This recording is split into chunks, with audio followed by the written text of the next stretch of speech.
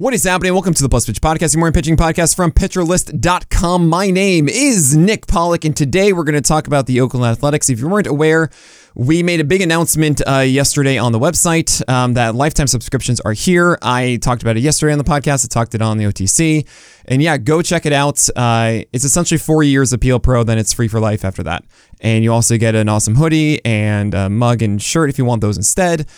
But what really it is, it's your way as a community to put your foot down and say, look, I want to support what you guys are doing.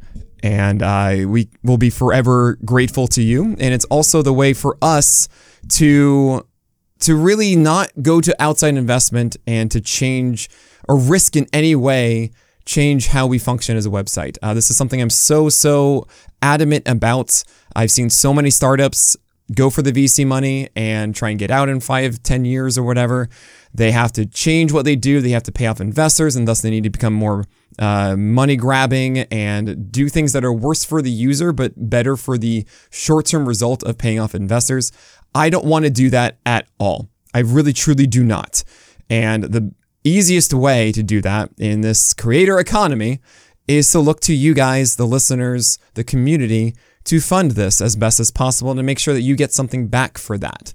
And this was the best way that I could come up with to make it accessible to you to say, look, if you believe in us, then this is the best way to get what you want, which is all of these amazing things that we're developing. I'm writing this article now on the live stream, actually, as I record this podcast, which includes me talking about the mobile app that we're developing, the Pro Dashboard, which I'm not going to go too into detail in, but essentially just think of it as the greatest fantasy baseball tool you could ever imagine, with all the data that we have in one.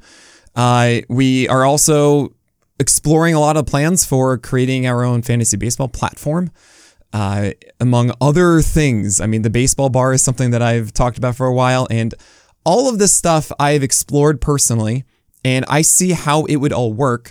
At the end of the day, it's about ensuring that we don't take risks that sacrifice this incredible thing I've built over 10 years.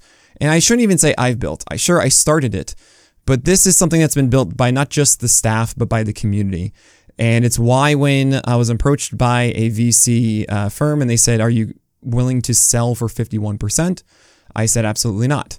And they said at first, well, don't worry, you'd be paid. And so would the staff to be, I'm sure you're loyal to your staff and everything. And I said, no, it would be disloyal to the community. And I won't ever do that. I don't ever want to sell PitcherList. I want you to know that clearly. This is the thing I want to do.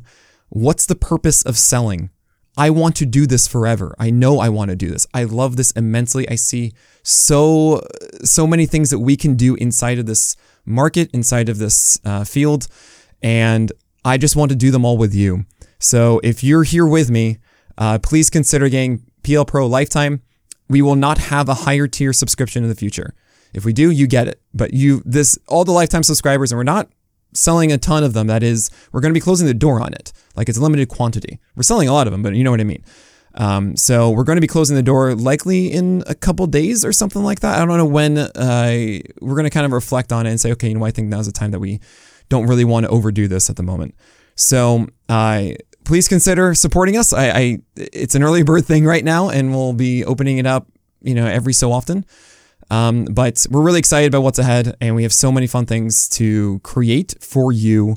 And I hope that you can make us, help us get there. So I'm going to talk about the Athletics now, and I figured I can take some time talking about that because it's the Athletics. JP Sears is going to be the ace of the staff because Mason Miller is a closer, and that's really frustrating. Don't count out JP Sears. He has a flat arm angle that makes his four-seamer explode up in the zone. Kyle Bland calls him the lefty Paul Sewald. If you know Paul Sewald, you know how good that four-seamer works up in the zone because he has such a low arm angle. Well, JP Sears has that too. He doesn't really have the best, say, extension or velocity or really IVB, but because it's such a good VAA, it really does excel upstairs.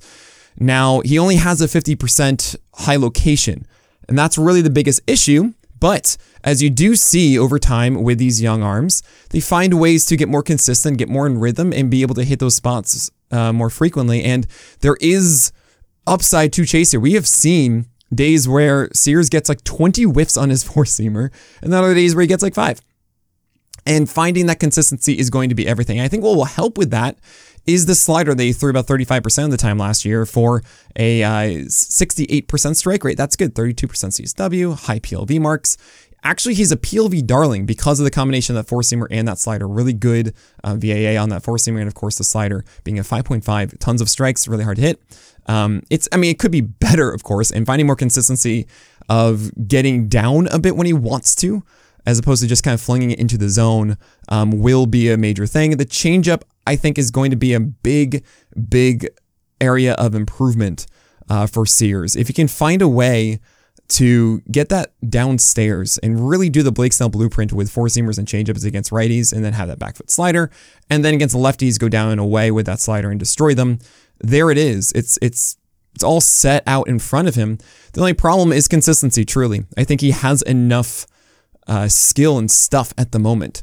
It's just about that consistency. And then you throw in, of course, the fact that you're hoping for 7 wins from JP Sears. I mean, I really want to make sure this is clear, guys. When it comes to win chasing, I understand they didn't do well last year, the Athletics. They're going to be better this year. Generally, every single bad team like this does better the next year. They're going to need somebody to get innings. He got 172 of them last year. That in itself meant, I think Sears had 5 or 7 wins, something like that, just because he saw the 6th inning, and even bad teams win games. Someone has to be pitching those games, and generally they win those games when they have a good pitcher. So if Sears is actually performing at a level of ERA and WHIP that is good enough for you, that means he's doing likely over 6 innings constantly, and that means that he's giving himself a chance to get wins. So it's not completely like, oh no, I get JP Sears and I have 0 wins on my team. It's not like that. So consider him. I don't really think I'm going to go for it for 12 teamers. I don't feel like I need to get him now. It's something to monitor through the year. However, in 15 teamers, I wouldn't completely ignore this. JP Sears does have some upside he has not hit yet. It's just about the volatility. You know me, and volatility is really annoying. Paul Blackburn is going to be the number 2 likely, and oh boy, I don't know. The fastball is just too hittable, and he could be a junk baller. Like, he has an array of secondaries, and yeah, his changeup had a 20% swing strike rate against left-handers, which is really good to see. His cutter might be a really good pitch inside the zone to jam left-handers as well. The slider and curve can be good against right-handers. It's just the fastballs are just not good. I mean, he had to throw fewer fastballs because they were so hittable, but because of that, he walked more batters because he threw tons of strikes with them before and didn't throw enough strikes with that slider, curve, and change. And a cutter, I could even say there too, for Paul Blackburn. So he's going to have to figure out something here to really make this work. I mean, it was a 56% four-seamer strike rate, by the way, as he was trying to really elevate it a bit, and that's a 6% strike rate, so swing strike rate. So yeah, no thanks. Don't do that. It got crushed to 59% ICR. I mean, just don't throw it. It's such a bad four-seamer. Go sinker instead to right-handers inside. Go cutter inside to lefties instead. That should be how you deal with things. A 434 sinker PLV is also an atrocity. So I don't want to do this. We might see moments during the year that Paul Blackburn gets into a rhythm that's good enough, but you really don't want to be chasing Paul Blackburn in your 12 or 15 teamers. Maybe a 2-step daring, because he will at least get the opportunity. He'll be starting every 5 days as long as he's healthy. But Paul Blackburn is not the guy. I'm going to talk about Joe Boyle and some of the fringe guys and some prospect guys, and there are some things here that are interesting. And we're going to talk about all of that after this break. So Joe Boyle only threw 16 innings last year, had 25% K rate, 1.69 ERA, 0.81 WHIP, 16 innings. Like, this does not matter. 43% ICR in that time, by the way. And he throws hard. I mean, 98 on average on that four-seamer, but just an 11% swing strike rate. So you're probably saying, okay, Nick, that's because its pitch shape isn't good. Actually, that's not true. IVB is there, really good extension, and VAA is fine. So what the heck? Well, he doesn't throw it upstairs. He can't command it. And I think, I can't remember who it was. Maybe it was Furtree. Maybe it was Sherlock or someone else who was reacting last year, as I think we did a pair of videos on the same day. One was Joe Boyle. I think one was maybe Reese Olson, or maybe it was Sorry Gibson Long. They could just tell on how I was reacting watching the pitcher that I was not into Joe Boyle. And it wasn't necessarily because the stuff wasn't very good. It was because his locations were just so random. Every single pitch, I never felt that I knew where the pitch was going to go. I don't think that he knew where it was going to go. He was just kind of chucking the thing. And those pitchers, I get bored because it's just, it is. It's like a melody that is just in the scale and not catchy at all, right? It's just like, yes, that is a melody, but not one that like I am in tune with, and it doesn't have any sort of hook or anything like that is appealing. So if Joe Boyle can figure out his command of that four-seamer and actually be a massive 60+% high location guy with it, have a slider and or curveball that can get strikes consistently and really like in the zone and out of the zone as he wants, this can be great. He had high strike rates, and you can say, oh no, Nick, you're wrong about this. His control is really good. 67% strike rate on the four-seamer, 63 on the slider, 65 on the curve. That's fair, but I think it was just like aimed to the middle, and not actually going up north, south, east, west, all that kind of stuff. There is a lot of polish left to add here on both the four-seamer and slider specifically, and the curve is really more of an afterthought, as it was a 39% called strike rate because no one really expected him to throw it at all, let alone for a strike. On the fringe, that's really only 3 guys, and it's going to be a bit of a battle in Oakland. There are a lot of options. So Mason Miller, he's a closer. I'm not really going to talk about him anymore. I think his stuff is so good. I think he's just going to be so filthy, and I'm really upset that he's a closer. The second that they say, hey, we're going to stretch him out to be a starter, I'm so back in, and I would have Mason Miller at like 60 in my rankings if he were a starter, just because that's outside my rock of the 4 starters that I'd be getting. And then I would be, that would be like my upside player or something like that. But there are a ton of guys to talk about. So there's Luis Medina, who had moments last year where his slider was just so good and he was cooking with it. But the problem is that his fastball is not that great. It's at 96, but it's pretty mediocre. The sinker isn't very good. The curve isn't good. The change isn't good. It's really just a slider. And so when he had those moments, it was a Wasker rule of, hey, a really good slider and nothing else. And I don't like that, especially for a bad situation like Oakland. Osvaldo Bido came over from the Pirates, and he might get an opportunity to start. And I think you guys all know that he's not really a guy to trust whatsoever. I don't want to spend any time on Bido. You shouldn't. He might just be a 2-3 inning bullpen guy. Really what the Athletics could do is not even have a proper rotation, just have a collection of piggybacked starters to get through games. And then some days they show up in the pen and something like that. I don't know. They could do something really funky with this. Kyle Muller is not the guy that I got kind of excited about with Atlanta. Not the overpowering fastball anymore, and not really the 2 secondaries that I like, the curve and the slider. So, he's got a lot of work to do, so I don't want to go for that one. Sean Newcomb, I believe, is dealing with injuries, and it was so surprising that he showed up. I was absolutely shocked. He was like the new Newcomb. But yeah, no, thank you. Hogan Harris was a Toby at times last year. From the left side, he's more of just try to get weak contact as a junk baller and stuff, trying to do like the Dallas Keuchel. Don't want to chase that whatsoever. The Athletics didn't even trust him and moved him into like having a false starter, and he would follow it and be okay. So really that leaves 2 guys, Adrian Martinez and Joey Estes, I think, for the 5th spot. And this is going to be an interesting competition. So we saw just 1 game as a starter for Adrian Martinez, and then many 2-inning outings. He has a really good changeup when it works, and a good slider that it could be like a big strike rate pitch. It was a 53% strike rate pitch last year. I feel like it can be like a 60% plus. And it's one of those where he's missing too far out of the zone glove side.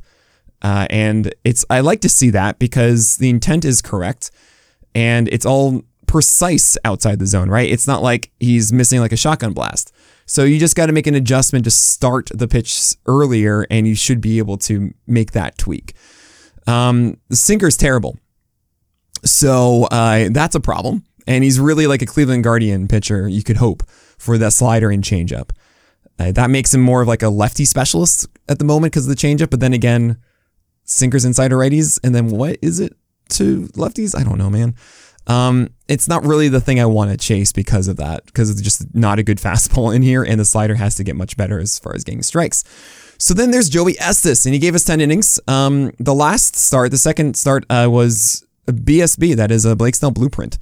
And four-seamer is pretty good. It's 92-93, but it has a solid amount of IVB with intent to go upstairs. He has a decent slider. He has a changeup that's getting better.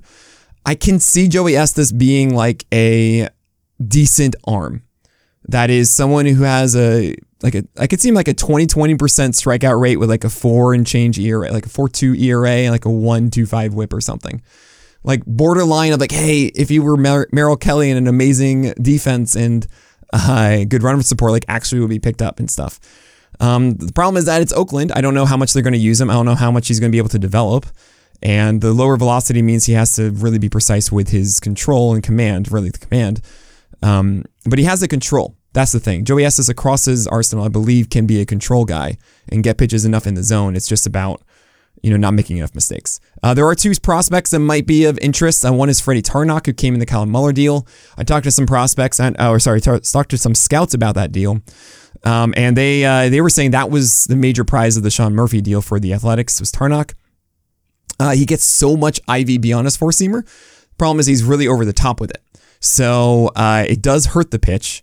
And it's an interesting balance of like how flat is your arm versus how much extra rise do you get. What can work with it is actually when you get a lot of IVB in a very steep arm angle, it actually could be really good low as guys think it's going to drop out of the zone and then stays up. And that's pretty cool. And then you can go like change up slider underneath. He needs to do better with the change up and slider. There's also the shoulder strain that ended his 2023 season, and it'll probably take some time for that. But if he does have that IVB, there is something, that's a really good skill, and let's see if there's a way that it works. So the real gem to me of Oakland prospects, and someone I'm going to be keeping my eye on, is this big guy, Robert Salinas. And he was also, I believe, in this deal, and I actually think this is the most important prospect of the Sean Murphy deal. I think it was a Sean Murphy deal. He was with Atlanta previously. He throws upper 90s and has a trio of secondaries. Big slider in there too. I can see him as like, I remember watching some tape of him, and Salinas appeared to me like he was playing like the older vet coming back and pitching against high schoolers, as he has all of the tricks. He knows all of the veteran things of I'm going to throw it fast over here, sinker over here, big slider like this. He just has that look of like, I know all the things. And he's 21 or 22. Like he's a younger guy than I expected. Not 21 maybe, but I think there's something here with Robert. So take a look at him, especially considering how iffy a lot of these options are for the Athletics. Osvaldo Bido, Kyle Muller, Adrian Martinez, Sean Newcomb, Hogan Harris. Like these are not, to me, definitive starters that they really want to go with. And if Robert Salinas is killing it, you might see him come up by like June, July, and I would be in on that. I think Robert Salinas has a really good skill set. It's just about, okay, is he throwing enough strikes with this stuff, and is he actually throwing with intent in the correct locations? Because if he is, then I'm ready for it. I don't even care if it's the Athletics. I'd be in on Robert Salinas. All right, that is it for today. Thank you all so much for supporting what we do. I'm glad that you listened to the Oakland Athletics one, because honestly, I think a lot of people are going to skip over this one. And you shouldn't. There's value to be had on every single team. And knowing about Salinas, knowing about the possibilities of JP Sears, what we should really think of Joe Boyle, this kind of stuff really does help if you have this in the back of your mind during the season. But that is it. Thank you all so much for your support. Go check out pitcherlist.com/lifetime for the lifetime PL Pro and PL Plus subscription. If you just want to be a member of the Discord forever, go get a lifetime subscription. It will be well worth it. But that is it. So my name is Nick Pollock, and may your BABIPs be low and your strikeouts high.